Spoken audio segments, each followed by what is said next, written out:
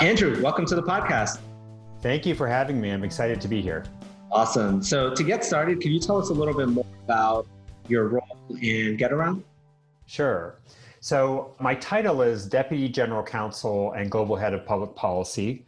And what that really means on the legal side, I am, of course, the Deputy to the General Counsel and provide full stack legal support.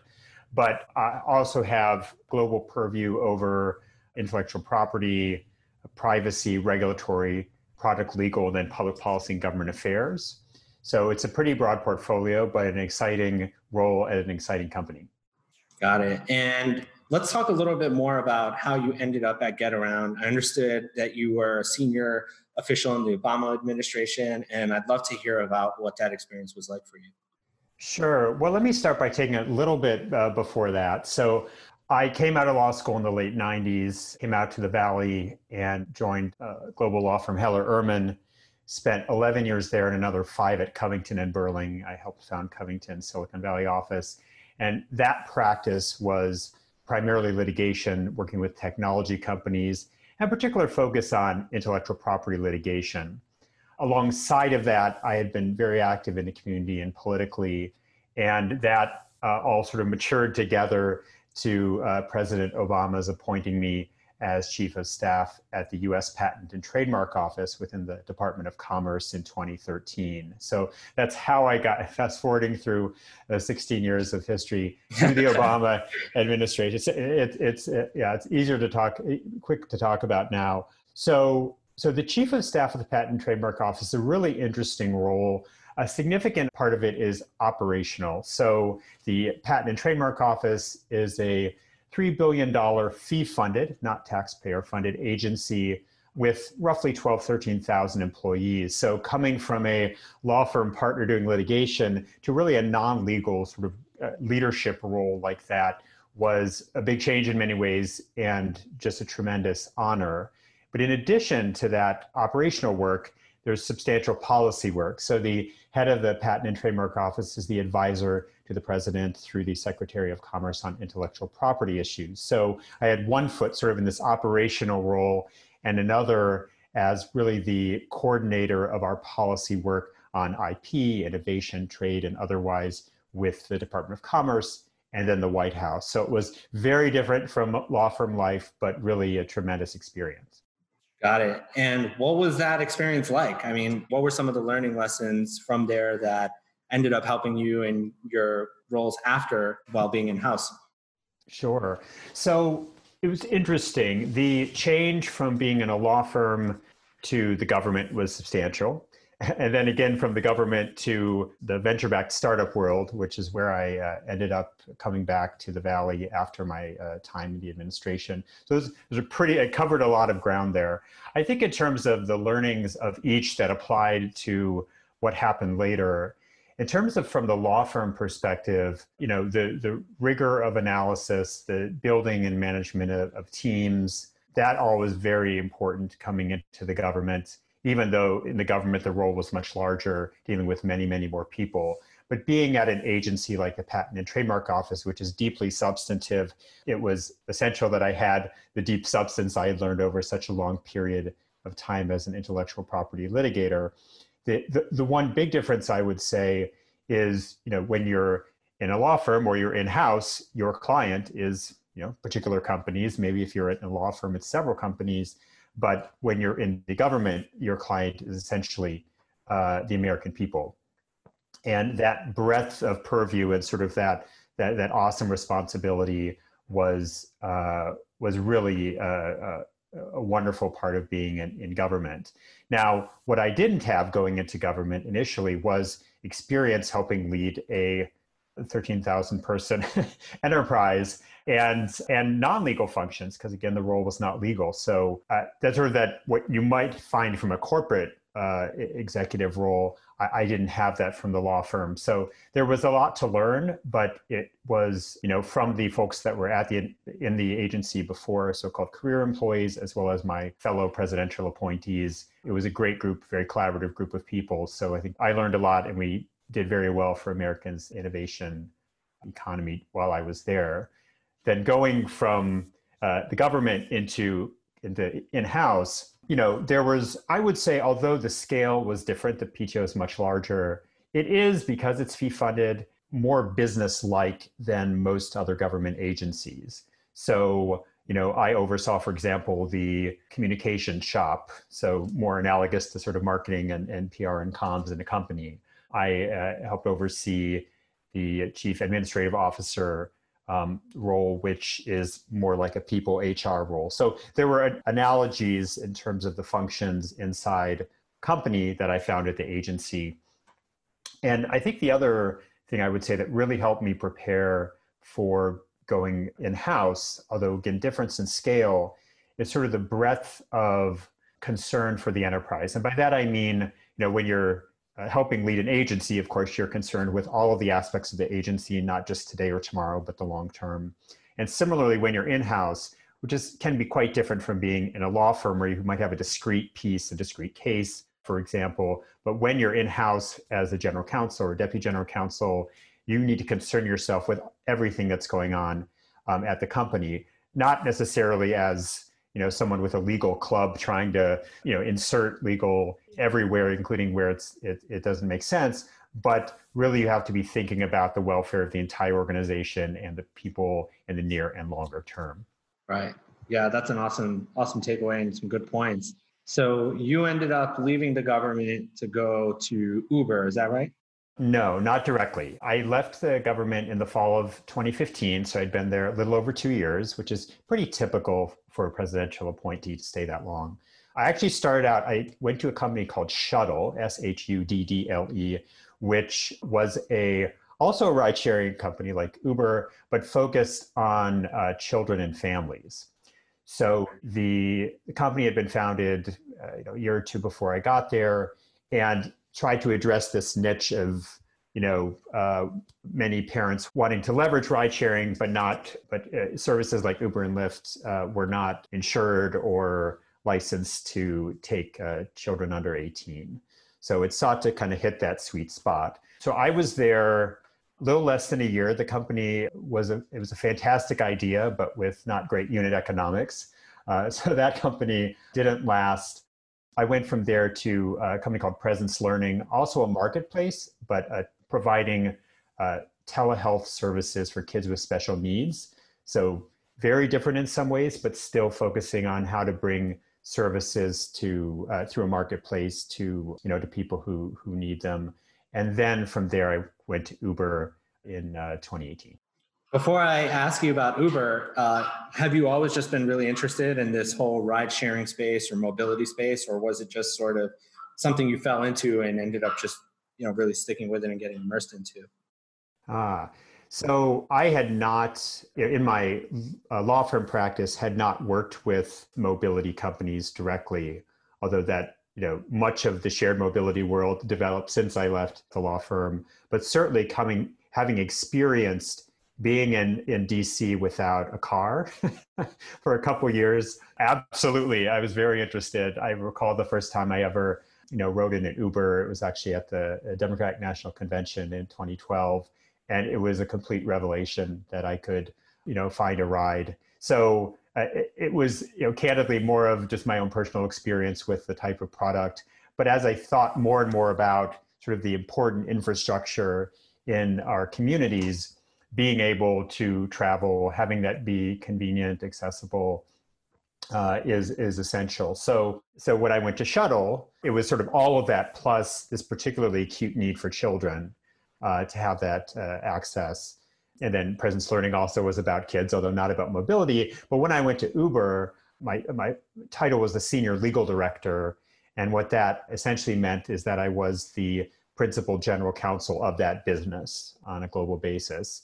And there you're going, talk about scale. At the time, I think Uber rides was in 63 countries. I think there were maybe 15 million or so rides a day. This was before the IPO. And to be thinking about, not just in a Bay Area sense or an American sense, but a global sense of how people can access opportunities by traveling from one place to another was just an awesome challenge, and one that really energized me then and still does today. Yeah, I think 2010 to 2020, like that 10-year period, it always reminds me of sort of like the emergence of, the shared economy, the gig economy. It's like so many of the companies that have gone public in the last year, 2 years, or just household names of the last 10 years. There's so many of them are in that space, whether it's the Ubers, the Airbnbs, or, even Getaround to some degree with how the business model works. But yeah, it's a really exciting time. So what was that experience like for you at Uber, and how did you leverage that to get to Getaround? Well, as I talked earlier about sort of the scope and scale of Uber's rides business, it was awesome. And particularly, working with a team of product counsel. So shortly before I arrived, Tony West, Uber's chief legal officer, established the product counsel role. So in addition to having many legal colleagues who are focused substantively on whether it be employment law or competition or privacy, you had these product counsel who work directly or more closely with the business, whether it's with the product managers, the engineers, the business developers, and so forth. And so, my team was sort of embedded in different groups, whether in the context of rides, there's the rider group or the driver group or the marketplace group. And so that close connection with the business was really an incredible part of that work. And it offered the opportunity to go. So for example, I went to Cairo in that role and talked with the team there, observed the Uber bus product, which which Uber doesn't have here in the US, but it is exactly the kind of product that can leverage the ways that people get around Cairo to go to work, but do it in a way that you can book a spot in a bus that's that's generally safer and more convenient than flagging a bus on the side of the road, which is the typical way it's done there. So it was fascinating to take what I had seen in my personal experience as standing on a corner in San Francisco and realizing that, gosh, I needed to get someplace and I could use my app to access a ride quickly, to going other parts of the world and seeing how the ride sharing platform and approach is really changing many people's ways of traveling, not just in the way that I had experienced. So that was a great experience. And then in terms of, and there was much more to it, but then going from Uber to Getaround, so I had been familiar with Getaround. So just to be clear, in case folks that are listening aren't familiar with Getaround, it's a connected, contactless car sharing marketplace. So what that means, so ride sharing is, you use your app and someone else is driving, their car and they'll pick you up and drive you someplace. What Getaround allows you to use your smartphone to book, unlock, and drive yourself a car. So it's particularly useful for people who either don't have cars or don't have the right kind of car for what they're trying to do. So as an example, a couple weeks ago, my wife had purchased on Craigslist a treadmill desk. Now, I didn't know a lot about treadmill desks until she purchased the desk. I learned very quickly they're big and heavy, and I have a Prius. So we used Getaround to book a pickup truck. And because there's a hardware device that is installed in the car that's on Getaround, or in this case, the truck. So no one needed to give me the keys. It wasn't sort of a handing over the keys. I didn't have to contact anybody. That's why it's contactless, which was particularly important for this COVID era. And so I got into the truck, got with some help from family, got the treadmill into the truck, and brought it home, and then was able to return the truck, just a couple hours. So very convenient and accessible, and that's the kind of service that Getaround provides. So a bit of a tangent there, but to close the loop on the relationship between Uber and Getaround, there's been a partnership whereby Getaround, Uber drivers can access cars on Getaround to be able to do their driving with Uber. So I was familiar with the company. Oh, I didn't know that. That's awesome. Yes. So, one of the important things you need from a ride-sharing perspective is not just the driver, but the car. And depending on, so if a driver, again, much like any user for Getaround, doesn't have a car or doesn't have a car that's new enough or appropriate to use for ride-sharing, Getaround is one of Uber's actually many partners from which they can procure a car. So I would say in terms of Uber's preparing me for Getaround, one was just having gone just, even further in depth in sort of the mobility space and being generally familiar with Getaround from the work at Uber. But more broadly, I think, having led a team of product counsel working with so many different aspects of the company, a very large and complex company, I think positioned me well to go into Getaround, which is, earlier stage than Uber, much smaller than Uber, but it really gave me that, that bird's eye view and that experience engaging with a mobility company in many different respects. That was good preparation for going to Getaround, and I've been there now about a year. Yeah, Getaround's an awesome service. I've used it. I told you this, but yeah, in New York, it's really useful, especially when the incentive to own a car here is just really tough with parking and the traffic cops trying to nickel and dime you for every single ticket that they could. So I found Getaround to be really useful when I need to leave the city and make a weekend trip out to Long Island or something like that. So kudos to you, and the customer service is really good as well. I'm glad to hear that. Thanks. Yeah. So walk me through a little bit about what your role is at Getaround. How big is the legal team? And then I have some more follow-ups around your experience at Getaround as well. Sure.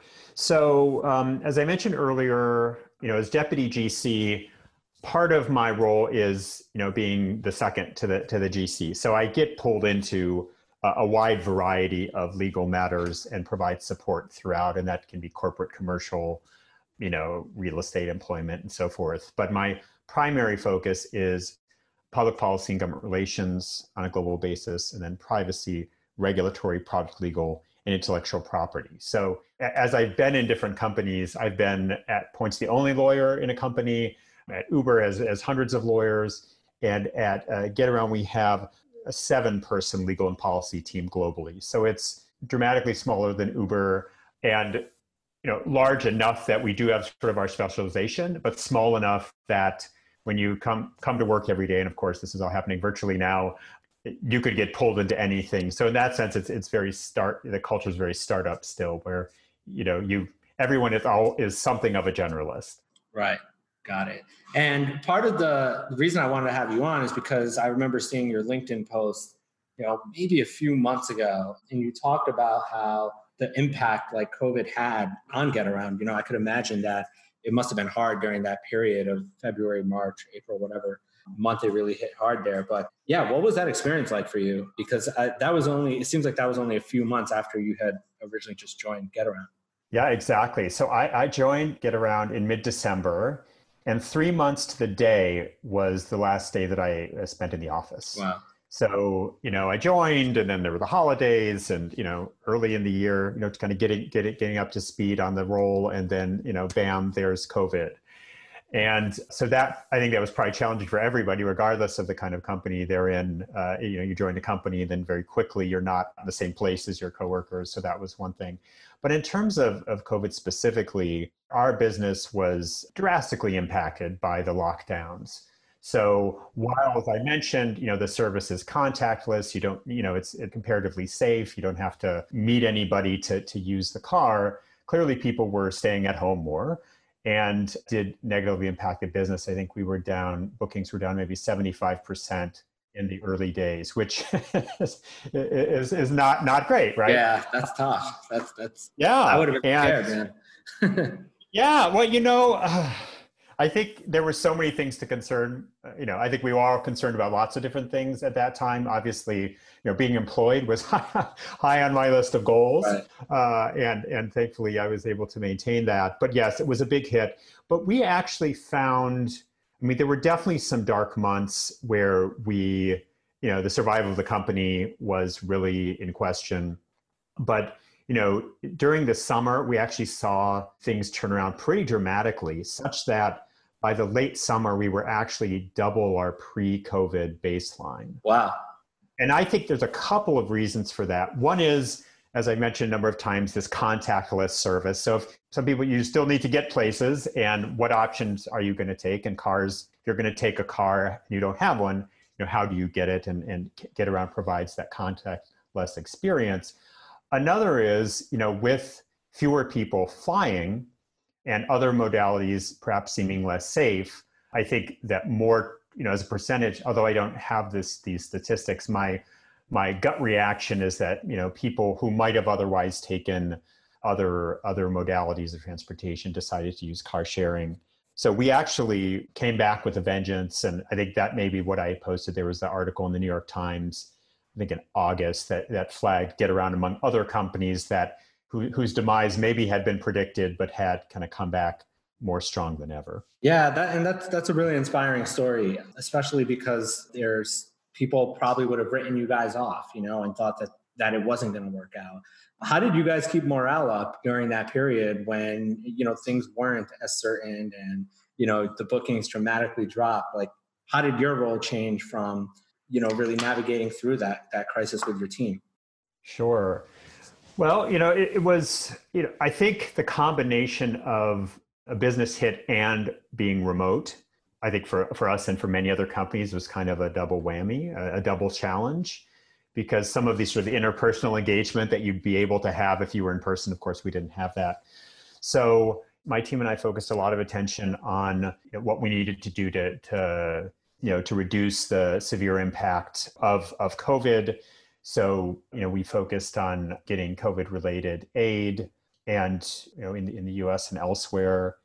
And so I think we were able to share, and of course, there are many other parts of the company besides the legal team, but for our part, it was clear that we were working hard to get through or hopefully get the company through that really rough patch.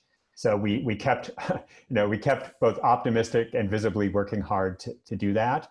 And I think at Getaround, there's a real passion for the mission. We call it to solve the problem of, quote, car overpopulation by ensuring ultimately that all cars are shared, which means you need many fewer cars. And people sort of, instead of the one, buying the car that might be not great for anything, but good enough for most things and having it in the driveway for 22 hours a day unused. Now you can, sounds like you've had this experience, right? You can go to the next block and, one day you need a pickup truck like I did, another day you need a sedan. So I think sort of that mission focus really kept people motivated.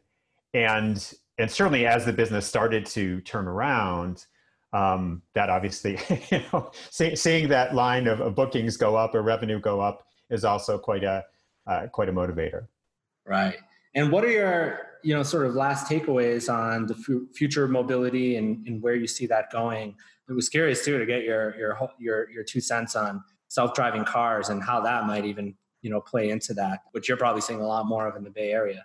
Yeah. So, I mean, there's an acronym that many people use, ACES, so ACES, to think about the future of mobility. And A stands for autonomous, C stands for connected, E is electric, and S is shared. And so those are sort of 4 separate trends, but I think from where I sit, they do sort of coalesce toward what, thinking about what mobility can be. Now, autonomous vehicles, I think there's clearly been tremendous amount of progress. I think most predictions about the timing of when they'll roll out, particularly stage 5 autonomous, which requires no human intervention, that keeps getting pushed out a little bit. But ultimately, it can be much safer. Autonomy can be much safer. And I think ultimately that's where we'll head. Connected, I mean, that's here. So whether the cars are connected to users in like the way that they are with Getaround, or to infrastructure or other vehicles, there's so much that can be done to make the transportation mobility experience much more efficient. And every time I sit in traffic, which isn't very much these days because I don't really leave the house very much, but I think about, oh my gosh, what if, first of all, what if I didn't have to drive, what if it was autonomous? But what if the cars all were able to communicate so that instead of trying to stop and go, and they just could keep the safe distance between each other, and we could actually drive from the Bay Area to LA in, maybe in 5 safe hours than the 7 hours that it often takes. And then electric, I think that goes without saying. As we think about clean technologies, I think electric will increasingly be part of our mobility ecosystem, not just for cars, but obviously micro-mobility as well, which is largely electric today. And then finally, and maybe most important for Getaround, shared. So ultimately, even if all the cars, there were no human-driven cars, there would need to be a marketplace, a framework for connecting people who need to go someplace with those vehicles. And that's essentially what our expertise is at Getaround. So I see both, for Getaround and for the industry as a whole, tremendous potential, increasing potential over time as sort of the future of mobility rolls out, not just in urban areas where early on most of these technologies will be deployed there, but ultimately to suburban, exurban, and even rural areas which have unique transportation mobility challenges. Great. This is awesome. What are your thoughts on what's going on over in the Bay Area? There's a lot of people and chatter about folks wanting to leave the Bay Area and going to other cities, whether it's the Austins or the Miamis of the world. You're in the thick of things there. So what are your thoughts on, sort of the future of work in the Bay Area? So that's a great question. And I think, over the course, so I came to Silicon Valley, go to college at Stanford in 1990. So I've been here 30 years, which definitely dates me, and have been gone only briefly for law school and then to be in the Obama administration. So I'm definitely a Bay Area person at this point. And over time, whether it's, regulation, taxes, there's claims over the years that, there's going to be a mass exodus from the Bay Area, which generally hasn't happened. It's happened a bit, but not at large scale. I think there are many fantastic communities in the country and the world where there are, innovative people doing great things. But I do continue to believe that the San Francisco Bay Area is sort of the densest area of innovative people and ideas. That's not preordained. It may not always be that way, but the academic institutions, the culture of investment, the diversity and draw from all parts of the world, I think will continue to serve us well in terms of being able to not just keep the companies that were built here overall, but also to plant the seeds for many new companies. I think with COVID and increasing remote work, it'll be increasingly challenging because it is expensive to be here. We are a state and a community that has regulatory regimes that are about making quality of life good, which sometimes can be more costly. But I'm bullish on Silicon Valley and the Bay Area. And I look forward to greater competition, both domestically and internationally, with other areas who are also welcoming innovators. I think that only helps us all. For sure. Awesome. And how could anyone get in touch with you or find you after they hear this? Sure. So I'm on LinkedIn, Andrew Byrnes, Byrnes. I am on Twitter, although not a too frequent user, Andrew Byrnes, Byrnesca, and would love to hear from folks that have heard this and maybe want to continue the conversation. Awesome. Thanks so much, Andrew. I really appreciate it. Thanks, Ashish.